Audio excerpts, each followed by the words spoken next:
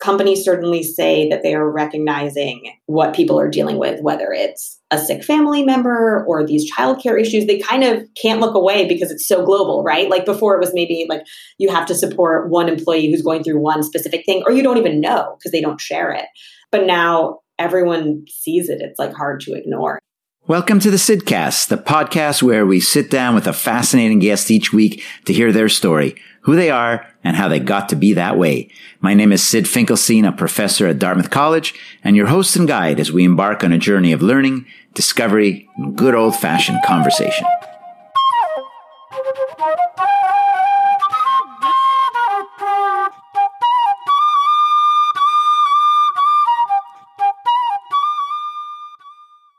I've been in the thought leadership business for a very long time.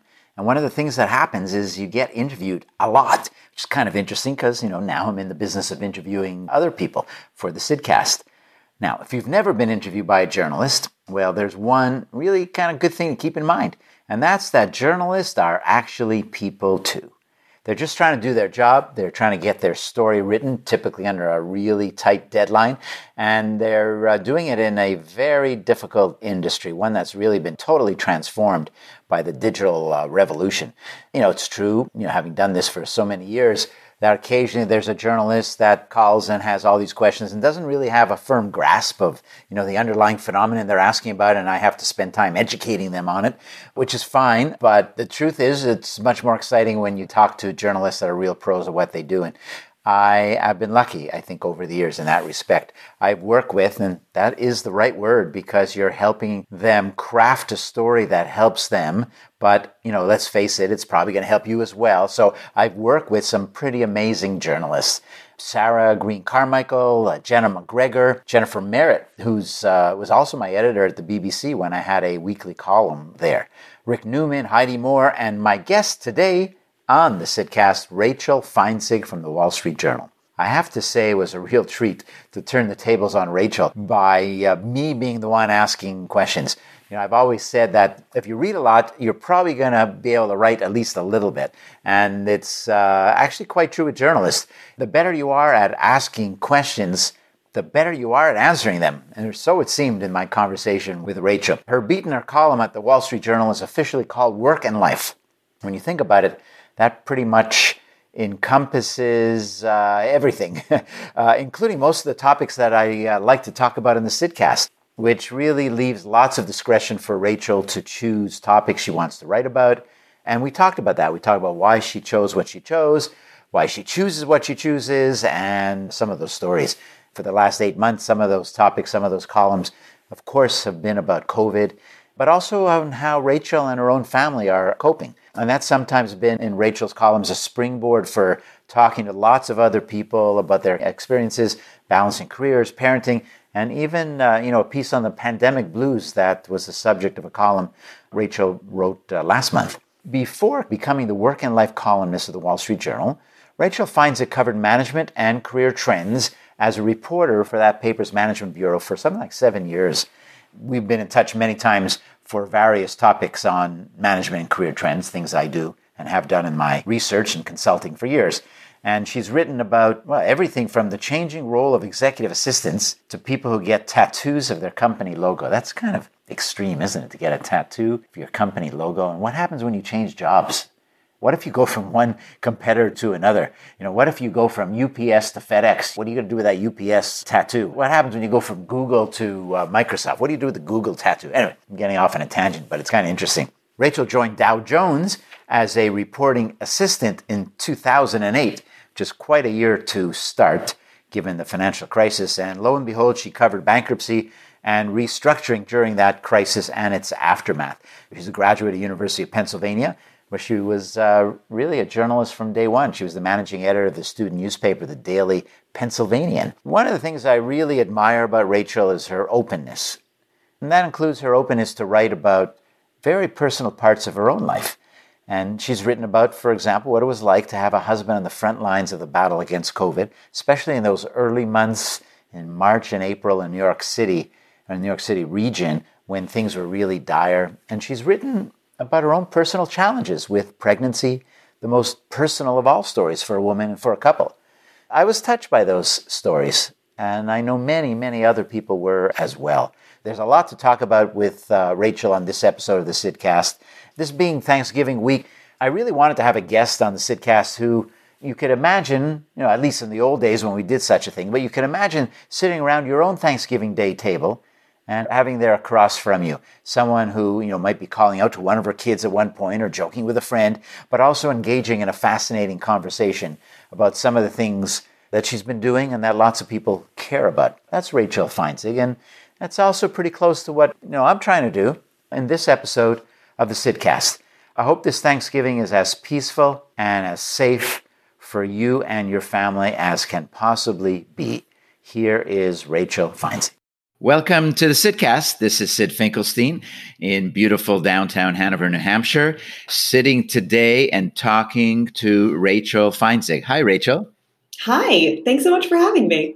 It's great to have you. And we were saying we're kind of flipping the switch. You have interviewed me on occasion for some stories you've done, but I get to interview you today, and you're used to doing all the interviewing. So this could be interesting. I am totally used to doing all of the interviewing. Yeah. It is a total reversal. So you're at the Journal, of course. And how long have you been at the Wall Street Journal? I joined Dow Jones, which is our parent company, in 2008, really right before the recession hit. And then I kind of switched over to covering management at the Journal proper in 2013. So, it's been a while now. So before 2013, your articles would not appear in the Journal? Sometimes they would. I started out, my very first job was as a reporting assistant. My very first job in journalism was as a reporting assistant covering bankruptcy for a daily bankruptcy newsletter. And so occasionally our stories would get pulled into the Journal. I still remember my very first teeny tiny story that got pulled into the Journal about Mrs. Fields' cookies in 2008. So just occasionally things would get pulled. And then by the time I was, kind of a little more senior in that role, I was sometimes writing just directly for the Journal, covering various bankruptcy cases. So, Wall Street Journal is at the top of the pecking order. Financial Times and Wall Street Journal, as far as newspapers are concerned globally. How'd you get to write for the Journal? That's like writing for the New York Times. It's equivalent. Well, like I said, I was kind of at the very bottom. I kind of squeezed my way in there. I was the managing editor for my college newspaper and was honestly just kind of burnt out from it. And ended up stumbling into my very first job out of college was at a healthcare consulting firm. And I was there for a few months. And one of my friends there decided she wanted to be a journalist. And she got a job, I think it was at Congressional Quarterly. And I remember thinking wait a minute, that was my dream. And so that kind of gave me a little bit of a kick in the butt. And I think this job as an assistant on this bankruptcy newsletter for Dow Jones was the first thing I applied for. I knew nothing about business. I had gone to Penn and never taken a single class at Wharton. So I think maybe intrinsically I didn't have a huge intrinsic interest in business, but I got the job and I took it. And that's kind of how I got my foot in the door. So it's actually circumstance that you ended up writing for a business newspaper. It could have been any newspaper or any actually magazine, or now so much digital as well. Completely. But I think business journalism is it's a little bit easier to get your foot in the door. I think there's usually more opportunities there. It can be a little bit less sexy, right? So I don't think so, but okay. You are a business professor. So, but yes. But yeah, it was just kind of I just totally stumbled into it. Yeah. And one thing I've noticed about business journalists over the years, and so maybe you would qualify in your early years, certainly not for a long time, is really smart young people that know how to write, that know nothing about business. That's what I found. And this is true. They were writers of the Journal, New York Times, and they learned quickly because they were smart, but they hadn't really worked that much in a business situation. And so I remember we used to actually have a program at Tuck for journalists where they'd come in for a week and kind of get a crash course in business. And of course, we did it because it's good to connect with top journalists and was fun. We would learn how do journalists look at our world, both business school and businesses. But I certainly found that to be the case for the newest people. And so the question really to you is, first of all, have you seen that or you felt that? And what was the learning curve like to really get into a deep enough understanding you could sit one-on-one with CEOs as you've done and have that conversation and ask the right questions? I mean, that's kind of the whole point of journalism, right? Like you're supposed to be a person who's an expert on writing and asking questions and you're curious. And so the idea is you can write about anything. You can learn about anything. I mean, people go from writing about fashion to writing about politics. But yes, when you're actually sitting in it, it can be a little bit intimidating, especially if you're young and talking to CEOs who are, oftentimes older men.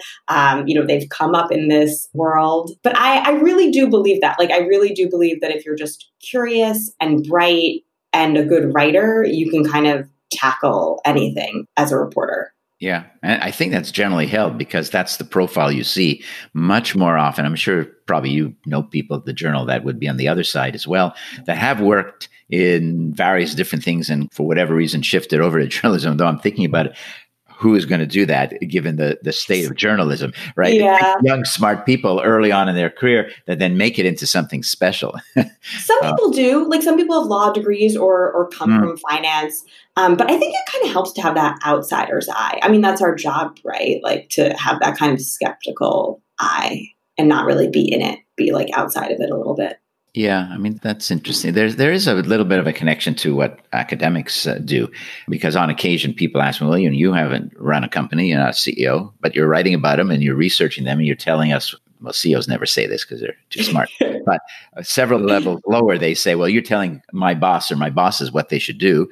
And I've always found that to be a rather naive point of view. And maybe that's kind of what you're saying also as a journalist from the point of view of an academic. You study literally dozens to hundreds of situations and people and companies. And so you could start to see the patterns. And if you're working in a company, your total life experience is one or two or three companies, typically. It's a very big difference in kind of the depth and breadth of knowledge.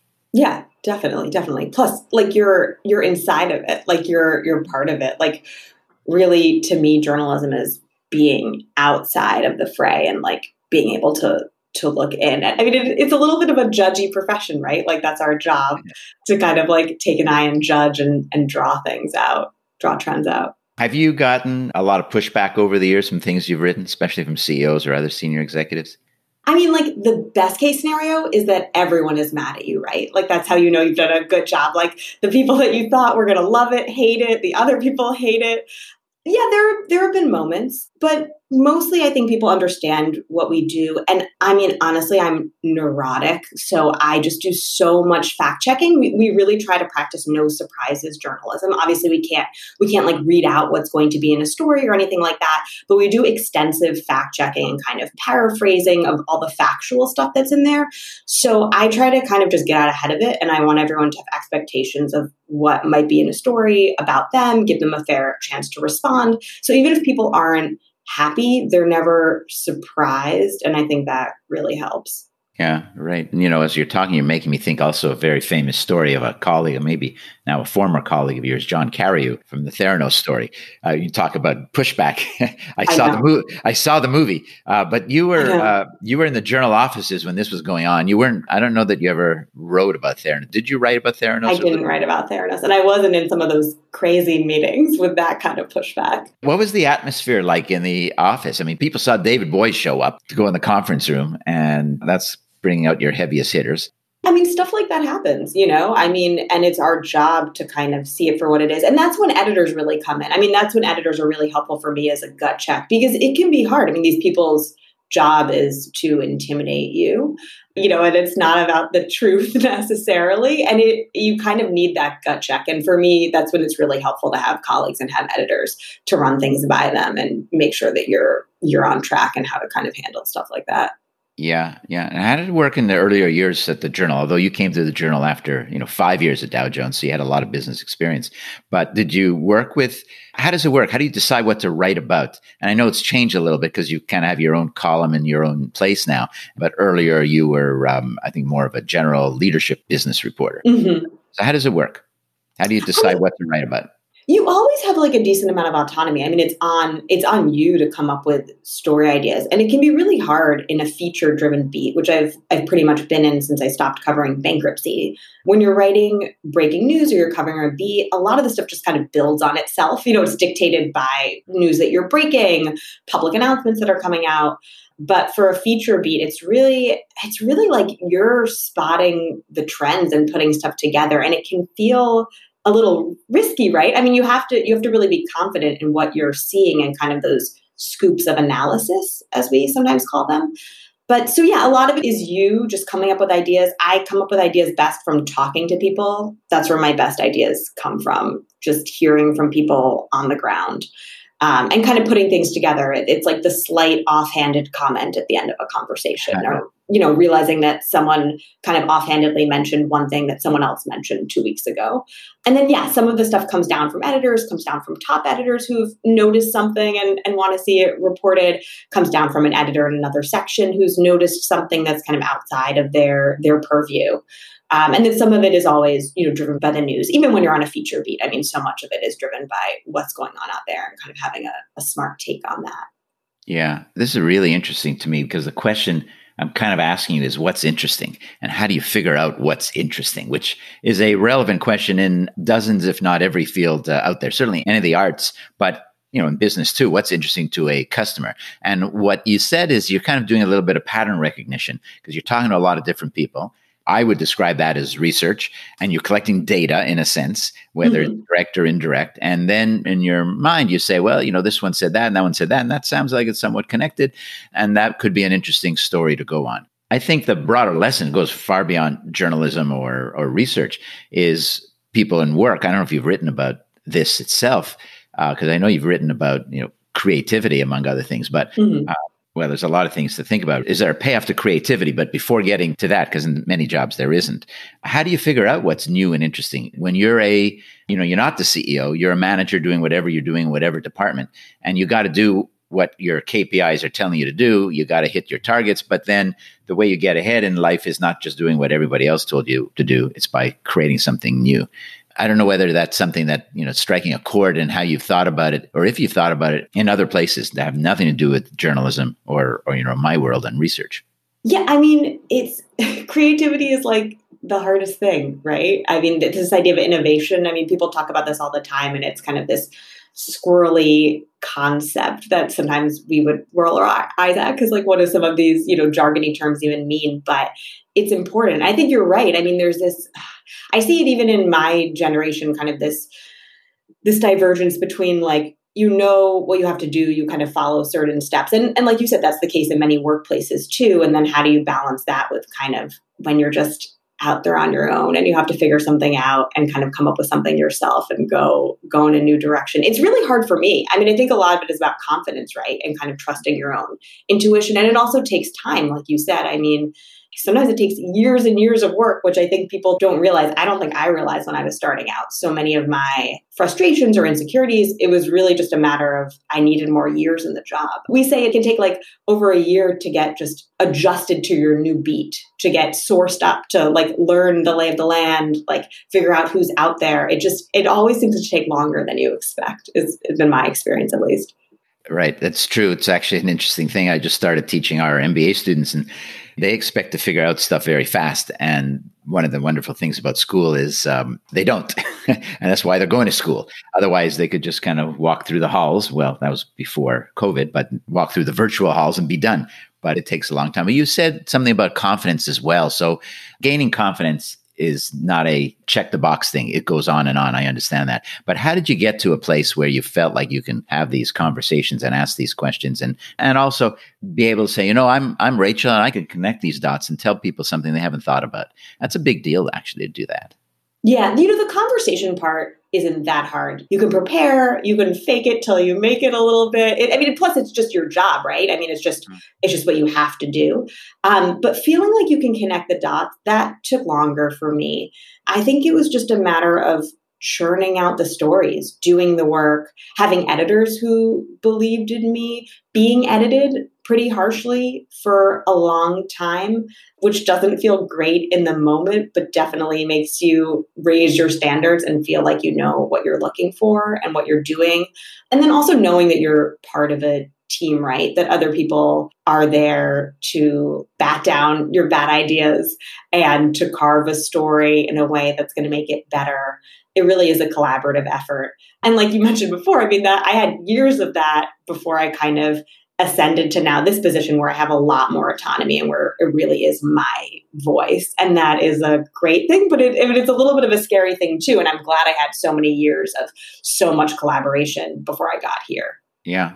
So what makes a really good editor in your experience? I mean, you use the word harsh sometimes. There's a lot of learning, but you can say a little bit more about that. Some of it depends on the reporter, and like good editors adjust themselves to a reporter and what they need in that moment. I've had editors who were brilliant wordsmiths. I mean, that was great for me because I love writing. I kind of consider myself a better writer than reporter. I just love messing around with words. And so great editors, they make you concise. They cut through a lot of the bullshit in your writing, really like getting down to kind of what is the heart of the story. And they just push you. I had a story that I wrote that I thought was great.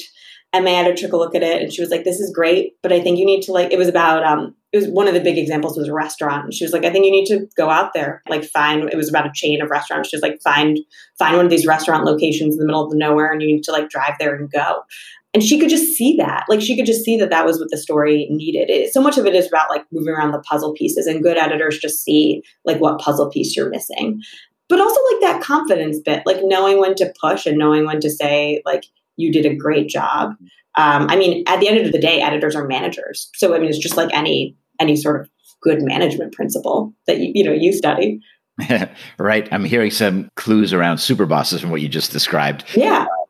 Because it's not a one size fits all. You also made me think about the process of being a journalist. So tell me if I'm getting the major part. So step one, and I know it's not necessarily step sequential, but step one is figuring out something interesting to write about. Could be assigned to you, but as you said, and especially in your case, you get to decide a lot of that. So you got to figure out the topic, and then you got to kind of do the reporting, the research, the interviewing, the collecting the data. Then you got to kind of create the story around that, put it all together. And then you have to do the craft of writing, which is at least 4 steps. And then maybe I'm missing something in there, but at least 4 steps. So first of all, is that accurate? Am I missing anything from the kind of the key steps that make up what a journalist does? That's accurate. I would say after that, then there's the editing process where, especially somewhere like the journal, can take a long time. It can involve going back to the drawing board. So going back for more reporting, more research. And then, like I said, for me, the last step is really the fact-checking process, which I take pretty seriously, which is kind of looping back to people, making sure everything's accurate, triple checking everything. Right. So there actually is at least a 5th, if not a 6th stage. So the question I'm thinking of is in many industries, have nothing to do with journalism, you're seeing this kind of disintermediation where different companies specialize in one part of this kind of chain of activities. Mm-hmm. And so in journalism, it might, and maybe there's a little bit of that because editors often say, Rachel, go and figure this out, or here's a story. So in journalism, you could have someone tell you, okay, this is the story to report on. And many times that happens. But then there's the reporting, there's the interviewing, there's all these different, and it sounds like for the most part, a journalist does them all, does every part. And that's different than some industries, isn't it? You're right. You can't outsource any of it. It really has to be you. It all comes from you. Even the latter parts where you're during edits, when you have to go back and do more reporting or fact checks, it's all you as a person. It's, in a way, it's really not a team sport. There's a lot of collaboration with editors, but even when you're working with someone else on a story, when you see 2 bylines, there's so much responsibility for your own part. It's so different to me than doing a group project in college where maybe I could phone it in a little bit. It really does come back to the journalist, and it feels like a lot of pressure, at least for me in my experience. Is it ever the case that someone is really good at the investigation and doesn't write the story? It's the case that someone is good at the investigation and less good at writing, but I think everyone always writes their own stuff. Even if, sometimes, so if you're working with someone else on a story, usually there's a lead writer, and then there's someone who's feeding to them, but the person who's feeding to them is still feeding, we call it memos. So you're writing through your own reporting and feeding blocks to the other person. So you're, in my experience, at least, there's always that accountability and ownership from the reporter. I don't know. I've never really done another job, but the sense I get is that it's different from a lot of jobs in that full accountability and full pressure. Yeah. You're really on the hook for your stuff. Mm-hmm. Yeah, it's interesting because, even in education, you could think about it, disintermediation, which mostly doesn't happen. But I've always wondered why it doesn't happen more often, especially higher education. So much trouble now, not just COVID related trouble, but it's been going on for some time. And that is, there are people who do the research, and even doing the research has 4 or 5 steps to it. And then there's people that teach. And I've always looked at the job of a university professor as the creation and dissemination of knowledge. And that definition really does easily split into 2 things. But, for the most part, I don't see too many examples where, let's say somebody like me writes a book or does the research and then hands it off to someone who can be on the network news, is so smooth and such a great communicator. Right. Or an actor that's taking. So do you think it would be better that way, to split up some of these jobs more? Do you think we need more fragmentation? Would it be better? For some people, it would be. I know there are colleagues of mine and many others that are much more comfortable in the research world and less comfortable face-to-face with students and others. For me and many others, on the other hand, it's that interaction that brings it alive. And then I've always found when I'm teaching my own stuff, something that I created through my own research, the nuances that I could bring that are never written down anywhere, that were in the cutting room floor, they never got into a book or an article, is so much deeper. And so there's a really big plus. But the truth is that most academics do not teach what they do research on. And I don't know whether people recognize that or not. And I don't know if that's a dirty little secret, but it's something that has annoyed me for a while, especially in business school where we're so applied. It's a business school, law school, medical school. You're completely applied as a field. And whatever you're doing research on is something that you should have something to say, should be of value to the people that consume that knowledge. And that's not always the case.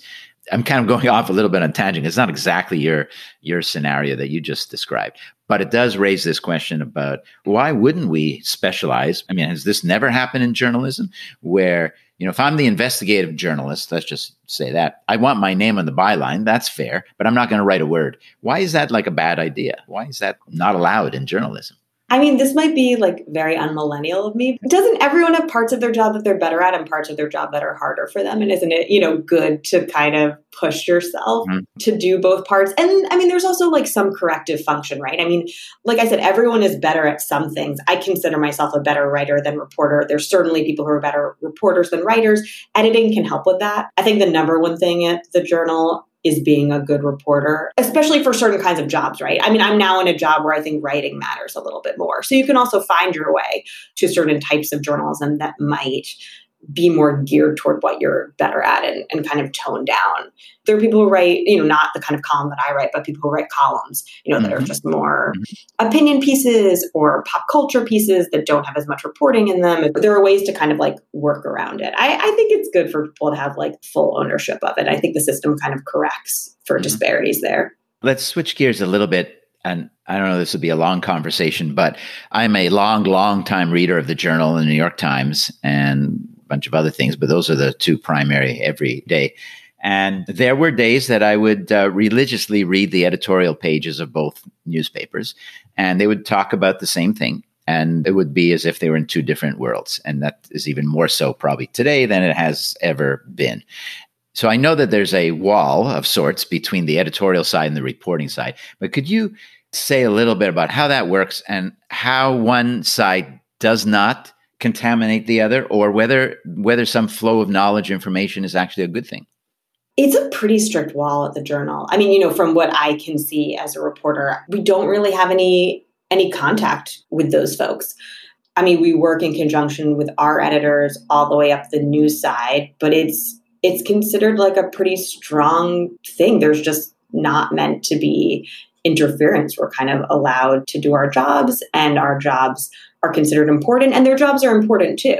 And I think, from the top, there's a lot of, respect for what they do. I mean, our CEO, Almar Latour, was talking about this recently.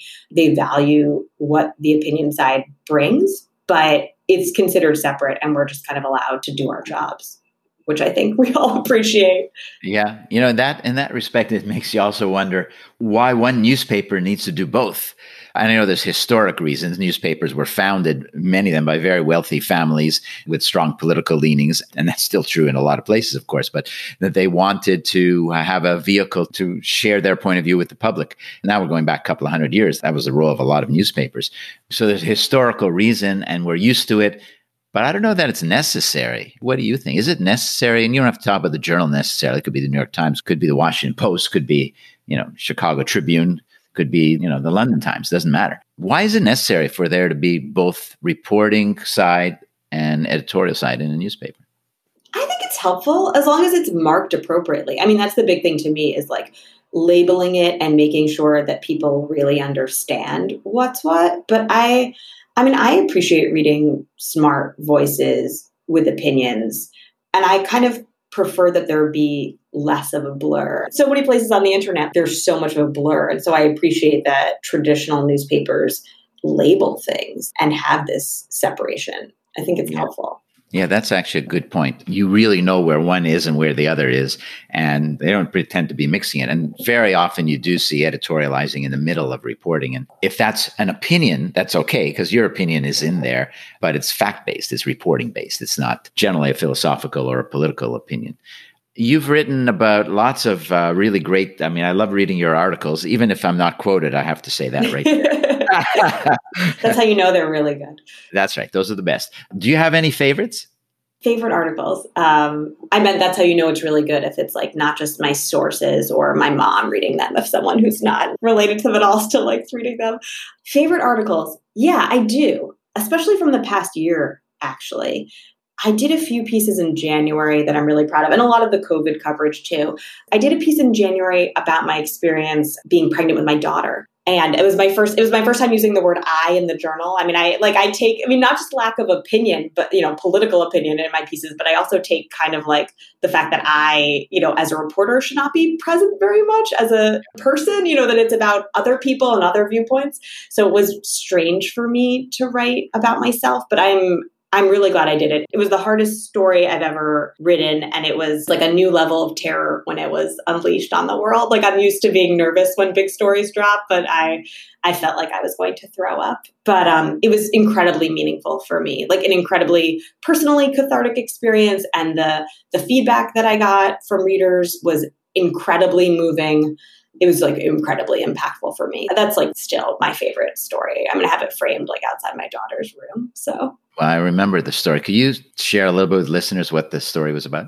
Yeah. I joke that it's about the fact that like what I am worst at is like bringing children into this world. Like it's not my like gift. It's really about the last 5 weeks of my pregnancy with my daughter, which kind of devolved out of nowhere. I woke up one morning and I couldn't get her to move. And I went into the doctor and she was still alive, but they noticed some kind of troubling signs. A measure of blood flow to her brain was off and her growth had slowed. And the story is really about the fact that they didn't seem to know what was going on. And I was so surprised by this as a journalist and as the wife and daughter of physicians. It was kind of like a mystery. It was like a wait and see thing. And I was expecting like all this testing. Even if the news wasn't good, I was expecting answers. And so it's about kind of just crawling through those 5 weeks, of mystery as things just got weirder and weirder. I mean, I think it's about kind of my like emotional and like psychological, just kind of how you get through that limbo stage. And it's also about medicine, right? Like I did a decent amount of reporting with doctors talking about like, how could this still be? Like, how do we still know so little about pregnancy and, where's the research taking us? And so kind of follows those 5 weeks and it ends with her birth. And she is wonderful these days. But yeah, that's what the story is about. And how old was she when you wrote the story? She was about a year. I mean, the story was something I was thinking about for months. It took me a long time to get up the nerve to pitch it. That's what I was going to ask you. Yeah. And I was grateful. I had like a couple people in my life who pushed me, colleagues especially, who kind of believed that I could do it and that I should do it because it was such a departure, right? And it felt kind of self-absorbed to think about doing something like that because I had only written about other people and I hadn't really seen anything like that from my colleagues before. So I pitched it. It was actually similar to when I told you that a colleague of mine at my first job said that her dream was to go into journalism. And then I was like, wait a minute, that's my dream. My husband had flagged for me that another publication, he was like, oh, did you see the Times did this huge thing on miscarriages? And I was like, I'd already kind of had this idea and I was like, I got to just pitch this. Like, I'm not going to let someone else write my story. So got my butt into gear again. So I pitched it in October to our review section. I thought I would kind of swing for the fences. I didn't expect them to take it, honestly, but they did. They took it pretty much immediately. And then I worked on it for a couple of weeks. And I think I wrapped up writing it around the time of her birthday, which is in November. And then it ran in January. So it was, again, a long process, like everything at the journal. But the actual writing, was it very quick? Because it was you, that story was there. It's so funny. I thought it would be. I'm a fast writer in general. And the one thing that I did do was at the end, I took a long maternity leave with her. And at the last few days of maternity leave, which in my opinion are always the best days of maternity leave, because they're the days when you start transitioning your child back, but it's before you've started work and you can kind of like reflect on being a parent and like maybe even like take a walk or go to the beach for an hour or something. So I spent those few days and I just sat down at my computer and wrote kind of like stream of consciousness, just everything that had happened. So I had this huge file. It was like 20 pages that I had already written. I knew it wasn't usable like for a real story, but it just got down all of the details. And I had started taking notes on my phone even while I was in the hospital, not because I thought I would write about it eventually, but just I like didn't know what to do. I was beside myself emotionally. And so many of the things that were happening, I found kind of like darkly funny and I wanted to remember. That's kind of like how I process things, by writing things down. So I had notes on my phone scattered around, and then I had this 20-page document, and I thought like, I'll just sit down and write about it. Like you said, I felt like I'm a millennial. I'm like a natural oversharer and I write for a living. Like I'm a professional journalist. Like how hard could this be? It was incredibly hard. I was like banging my head against the keyboard at first. Like I thought like, oh, it'll be hard to like relive the emotionality of it. It was like literally hard to find the words. Like it would have been this huge experience in my life. And I'm used to kind of like writing from other people's experiences or from interview notes. It just felt like so big. I had a lot of trouble finding the words at first. So yeah, the writing process was much tougher than I was anticipating. Yeah. Wow. Yeah. And you said you got a lot of feedback from when the article went, from a lot of moms as well, or across the board? And dads too. I think it was the most emails I've ever received from a piece. And they were all so heartfelt, people's personal experiences, a lot of women, a lot of men too. People who are going through things like IVF or miscarriage right now, or people who told me about stillbirths they had had decades before. Stuff so inspiring. A woman who had had like loss after loss and journeyed across her state in the Midwest, 50 years ago to see the one doctor who helped her eventually have a live birth. Notes from doctors, which really meant a lot to me. People saying like that this resonated with them or they wanted to hand it out to their patients. Yeah, it was incredibly, incredibly meaningful. And people who wanted to see how Louisa was doing. People who were like desperate to hear how she was, which was also, yeah, that's new great for me, but lovely. Yeah. So, you wrote about something it's hard to imagine anything more personal than the birth of a child. And as a mom, it's the birth that you have done, you've created, and it was difficult and was challenging. And it obviously resonated with a lot of people. In some ways, that's like the most powerful, most important things to write about. How do you go back to writing about some CEO doing some dumb thing after that? It did feel kind of weird. It helps that I love my job. Like I love the stuff that I write about. It's like very meaningful to me. And I had a big piece a week before. It was really funny. Like I had this other huge piece that got a lot of attention the week before this ran about executive assistants and kind of the decline of that profession and how the world of work had kind of changed that role. So I'd had these two kind of like back-to-back huge hits, as it were, and it did feel a little weird to go back to real life. I was in the process of interviewing for the job that I currently have now. So I switched from, being a reporter on our management team to having my own column called the Work and Life column. And so that was a really long, intense like interview and application process. And I knew that was on the horizon. So I think that was like something to focus on and to know that if I got that job, that it wouldn't be quite like this, right? It wouldn't be writing about my uterus every week, but it would be more of my voice and a little bit more of my experience. too occasionally. And so I think it actually helped clarify kind of like what I wanted from my career next. I know you've thought about this. What do you think about writing a book that elaborates on this topic? I mean, it could start with your own personal experience and go in many, many directions, not just specifically about, giving birth, but could be about women. It could be about life. It could be about the things that we actually care more about than most of the other things that we spend time on. I've totally thought about it, like any good journalist, it's of course like a dream to write a book. I know it's not like we've talked about this before. People, I guess you just assume. But yeah, I've thought about it. I mean, I thought about kind of going down that route right after the piece came out, and I decided that I wanted to pursue this columnist position first, because taking on a new job at the Journal is more than a full-time job, especially with something like having a column. And it just seemed like too good of an opportunity to not pursue for this moment, for my life, for what it could mean down the line. And so that's kind of the direction I went in. But the book is always like, of course, on my mind. And you're right. Like it feels like what could be more important, right? It's like endlessly fascinating to me, pregnancy and all the things that can go wrong and how many times they just end up going right, by a stroke of luck, and all the things that women and men go through to have children. I'm sure there's a book in there somewhere. Yeah. So are you taking notes on your phone every now and then? Yeah, I have a file. I think everyone does, right? Like, yeah. I do. I do too. Not on this topic, but on various things. That's how I start all my books. I just take some notes on various things. And I'm a little bit at a crossroads as well, because I've written these different business books, and I don't have an interest in writing another business book, but really? I do. Yeah, I don't have anything new to say after 25 years of writing books and other things on it.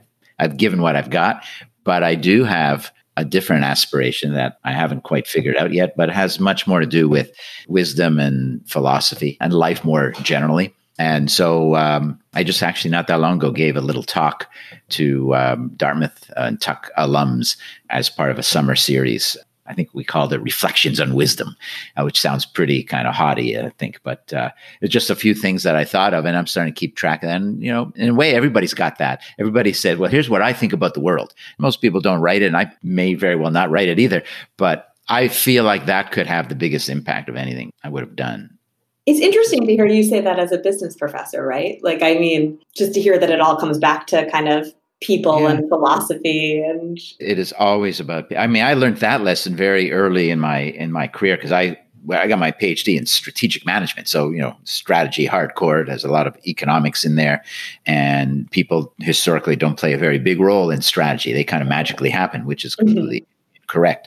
But that's how most of the academic and a lot of consulting literature was on. But I came to realize that it's 100% about the people, because it's a leader that decides that they want to do X and not Y. And that's what strategy really is. Just putting money on the table to go in one direction and not another, saying yes to this and no to another. And why does that happen? And it happens because of who they are and their experience and their biases and all kinds of other things. But what I just shared with you is going far beyond that, because it's not about how you run a company. It's how you think about your own life. And it's actually kind of exciting. And so, yeah, I hope you end up going back to the book project and not wait until you're in your 60s like I am to do that. Then it'll be the grandmother project. That's good advice. And I hope you, I mean, I would read that book, Sid. So I hope you, Thank you. You're going to. Well, that makes now, let's see, 3, my wife, my daughter, and Rachel are going to read it. Let's talk about COVID a little bit. And you've also written about you just mentioned your husband, and I guess your father or mother, or both are doctors. My father, yeah. Your father. But your husband, I remember reading this article about how he would go off in the morning. I'm not sure if this was March or April, what you were referring to, when it was really bad in the in New York, New Jersey, Connecticut area. And he'd come home and he'd have to take everything off, shower before he'd come in, and the kids. And I thought, boy, that is really... that's another example of something that's completely visceral and real, and you can really feel it as a reader. But I want to ask you what that entire experience was like. You must have been really afraid for your husband and for a lot of people. Yeah, I mean, it felt kind of like the thing with my daughter's pregnancy was like a Mm. training ground, right? Like yeah, and it was weird with my job too because I'd started writing about it like in late February, and I'm kind of like a anxious planner to begin with. It was super on my radar, and then yeah, March rolled around. It was kind of like watching it happen in slow mo, because on the one hand, I was writing about the business aspect, especially of it, and unemployment. And then, yeah, Dave would come home and there wasn't enough PPE at first. I mean, I think we've gotten so used to it at this point, it's almost hard to remember kind of how Mm-hmm. viscerally scary it was, but it was terrifying. And it felt like there were so many people going through so much hardship. And I wrote about a lot of it, right? Like, I was interviewing people, restaurant workers who, weren't going to be able to feed their families. I mean, it was terrible for so many people. And for us, it was just kind of watching some other people in our lives kind of be able to hunker down and just feeling like we just couldn't figure out how to like really protect ourselves. So we're kind of like making this stuff up, right? Like you would come home and shower and it wasn't like I'm a journalist. Like I'm used to like asking an expert and them telling me what to do. And there was no one to tell you what to do. Mm-hmm. You just kind Mm-hmm. of made it up and figured it out. And that part of it felt really scary to me. And not being able to do some of the things, you'd drive down the highway and there would be big signs like stay home. And it's like, I mean, I can stay home. Like I'm so privileged, as a journalist to be able to work from home, but like I couldn't protect my family in that way. It was really hard. I mean, it was like my primary concern was him and his safety and him staying safe and our family staying safe. Although, like everyone, you mostly worry about your partner, right? You're like, I feel like I could handle it if it like came home to us, but it's you. And then the kind of secondary concern was like, how was I going to keep working? Because our daycare closed and Dave had to go to the hospital every day. So there was no shifting on and off. And the kids were 1 and 2 at that point. And again, I mean, that was like a secondary concern. His health was the biggest concern. But I felt like writing was giving me like purpose and like what I was doing was really important, especially because at that point I kind of couldn't bring myself to write some of the like funnier or lighter COVID stories. And I think there's a place for that for sure. And I've since written some of those and I'm glad that we still had an A head every day, which is the kind of quirky, funny story that runs on page 1 about things like people giving each other, themselves haircuts. Like I see the value in that. I was emotionally in such a different place, so worried about Dave and kind of our life that I just tried to focus on the kind of meatier stuff, low wage workers, like people who were really suffering. And it was so hard, listening to their stories. And I think about it all the time and people have been through so much. So I don't like revel in anyone's pain, but I felt like I was doing something important and I wanted to figure out a way to keep doing that work, even if he had to go to the hospital. Mm-hmm. Right. And, you also mentioned you had 2 kids, 1 and 2 at that time, no daycare. And I know this from my own niece and nephew that are, I'll say, generally around your age as well.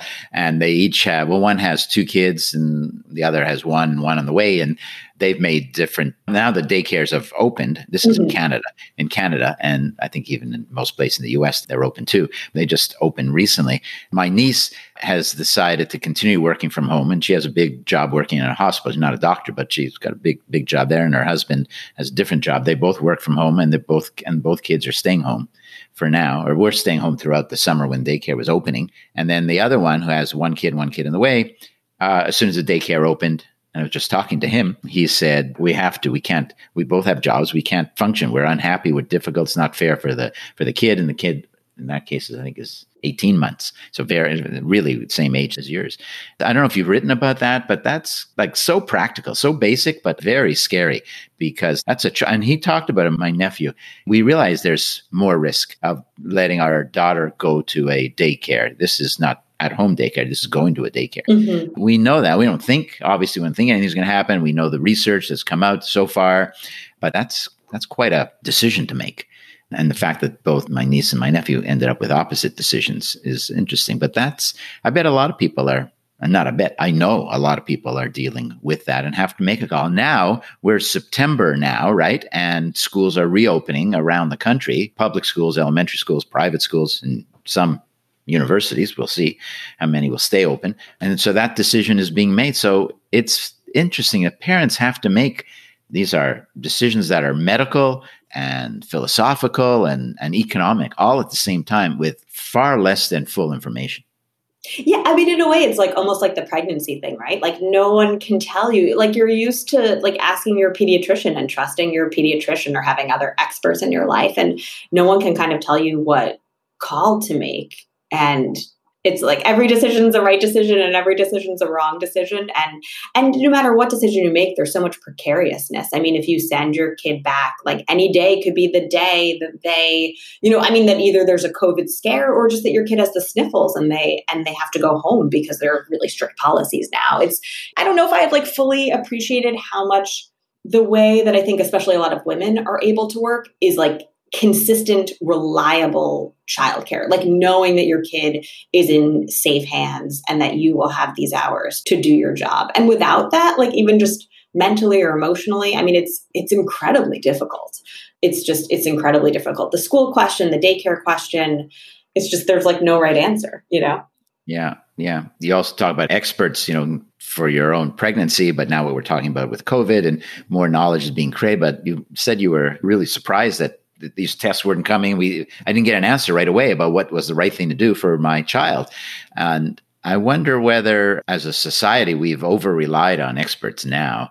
I mean, that's a statement I have to couch because there are obvious parts of modern society that don't pay any attention to experts. But I'm going to say that a lot of people do. And experts, for fast-moving, changing things, or maybe we overestimate, what the experts say. And, there's the gut instinct that people have. Even in business, you think about, do you do what the quote rational thing is, or should you go with your gut, your instinct? And every manager I ever spoke to talks about that issue. And I've never met someone who didn't think that their intuition wasn't the right intuition. But some of them were smart enough to do the analysis as well, just to cover themselves. We're doing that in everyday life. We have to be our own expert, and that's not possible, because we don't have enough time or expertise to be the expert, to go to school and study everything. It's a big challenge. I'm sure that plays out in a lot of different places. I mean, even for an employer, you're talking about the restaurant industry.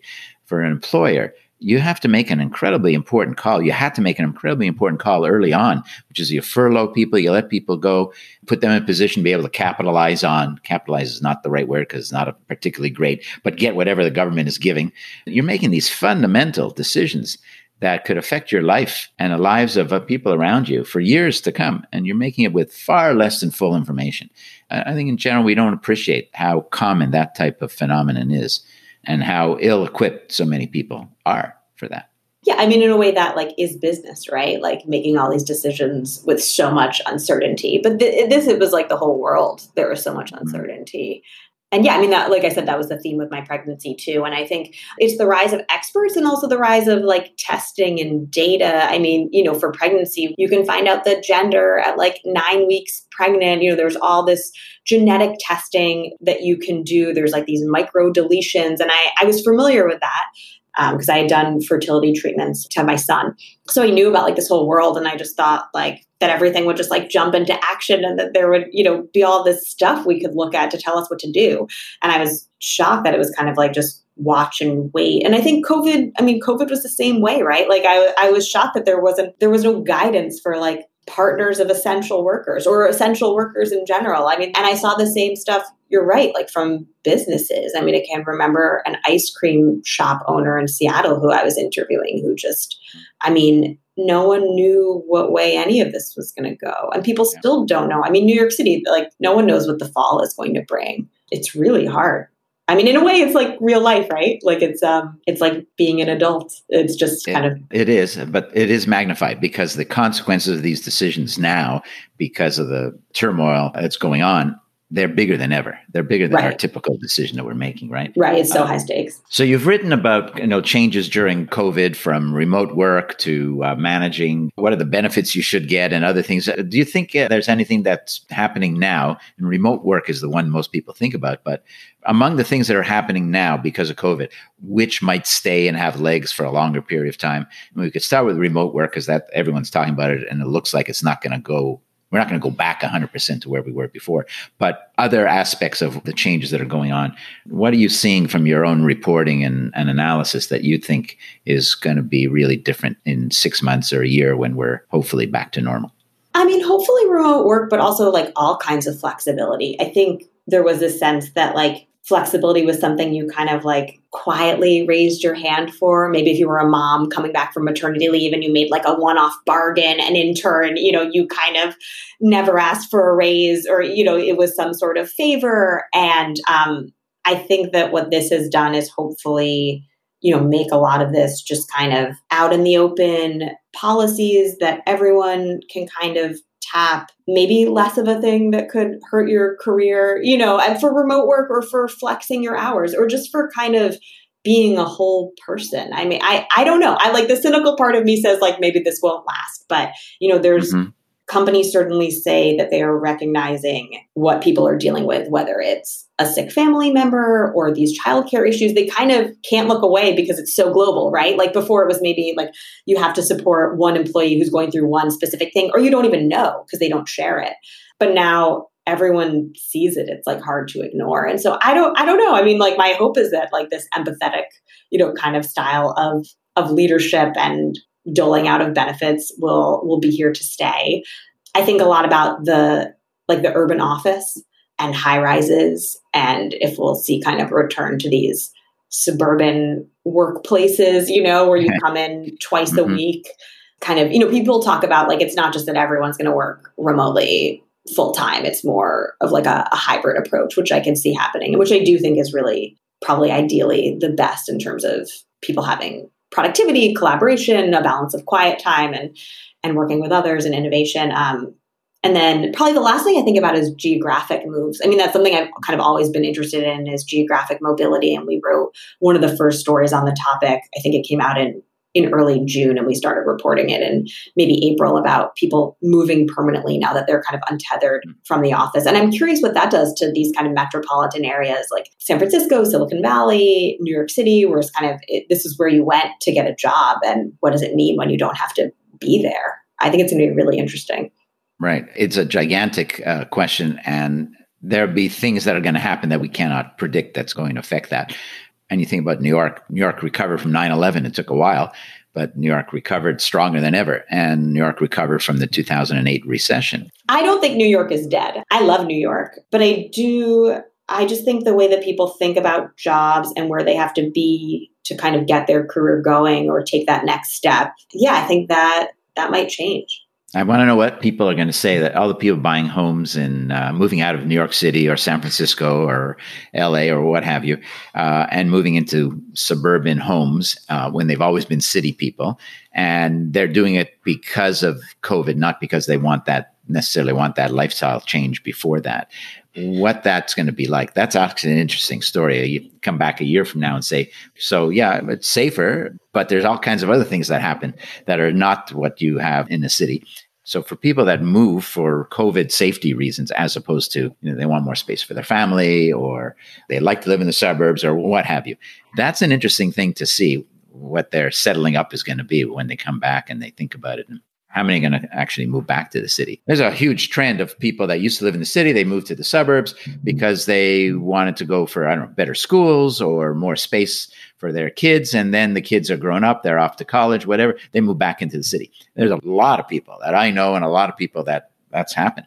And that's because cities are spectacular in so many ways. And New York is at the top of that list. But now we got something different. So the jury is definitely out. Nobody knows exactly how they're going to think or feel about this a year from now, let's say, or even before that. That would be an interesting story to explore. So I'm pitching you on a story. Yeah, I know it's a good one. The regretful suburbanites. I would take that on. I'll put it on my list. Okay, add it to the 100 other things that are on the list. Rachel, we're just about out of time. I like to wrap up by asking an advice question.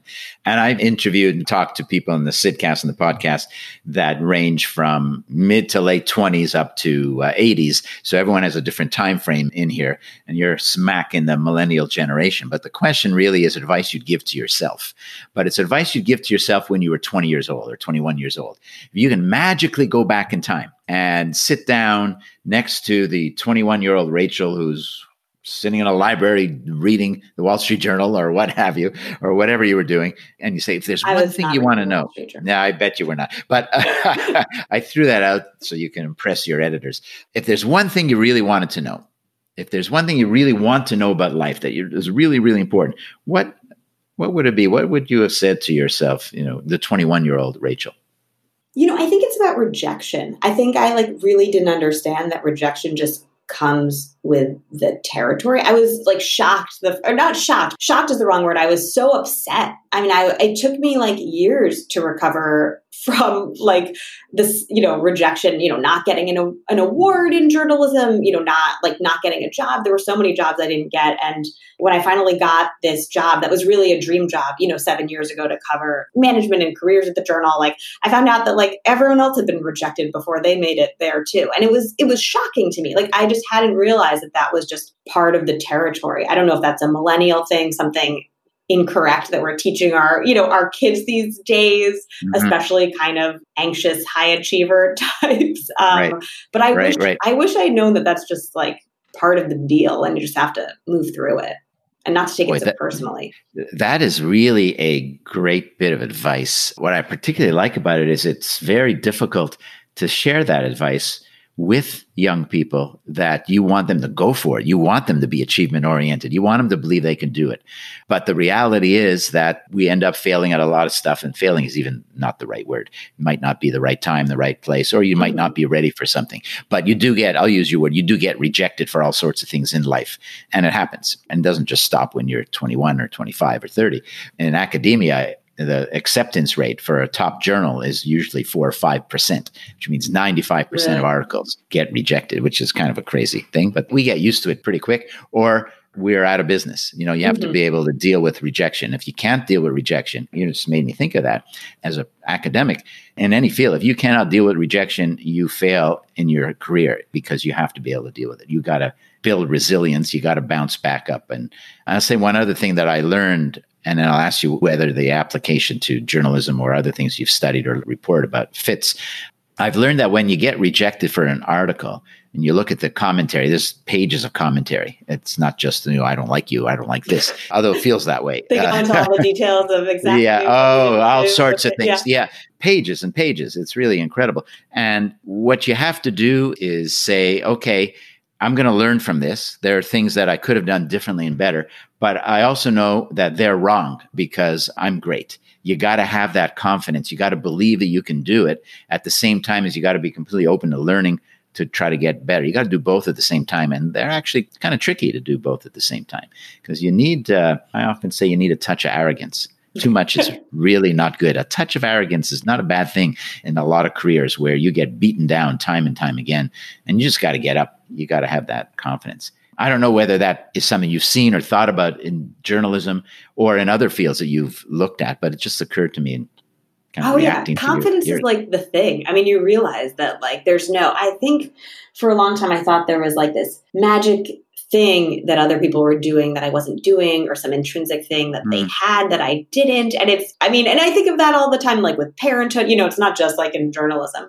It's just, turns out it's not true. Everyone's just kind of figuring it out, and oftentimes confidence and just being willing to raise your hand again is kind of the thing that distinguishes you.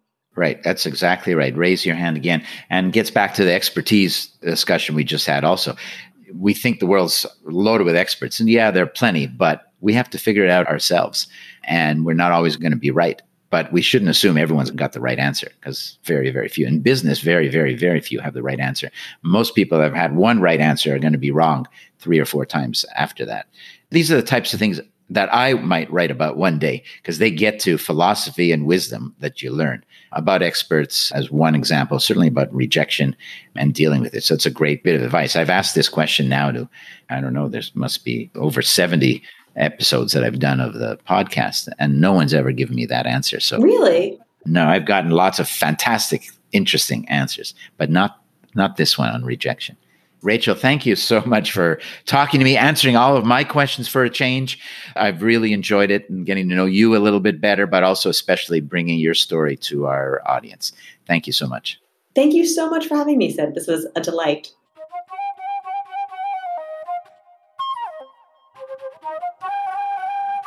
Thank you for listening to the Sidcast. I am really excited to be bringing you season 2, and very appreciative that you've chosen to listen to this episode. If you haven't already, please subscribe to the series so you'll never miss a single new episode. I welcome all feedback and would love to hear from you. If you have any questions, suggestions for guests, or any suggestions at all, please contact me via our website, www.thesidcast.com, or you could email me directly at sidfinkelstein@gmail.com. If you like what you heard, I hope you'll tune into another one of our episodes, and please give us a 5-star review and share with others who you think would enjoy and benefit from the show as well. The Sidcast is produced by the Podcast Laundry Company. See you next time.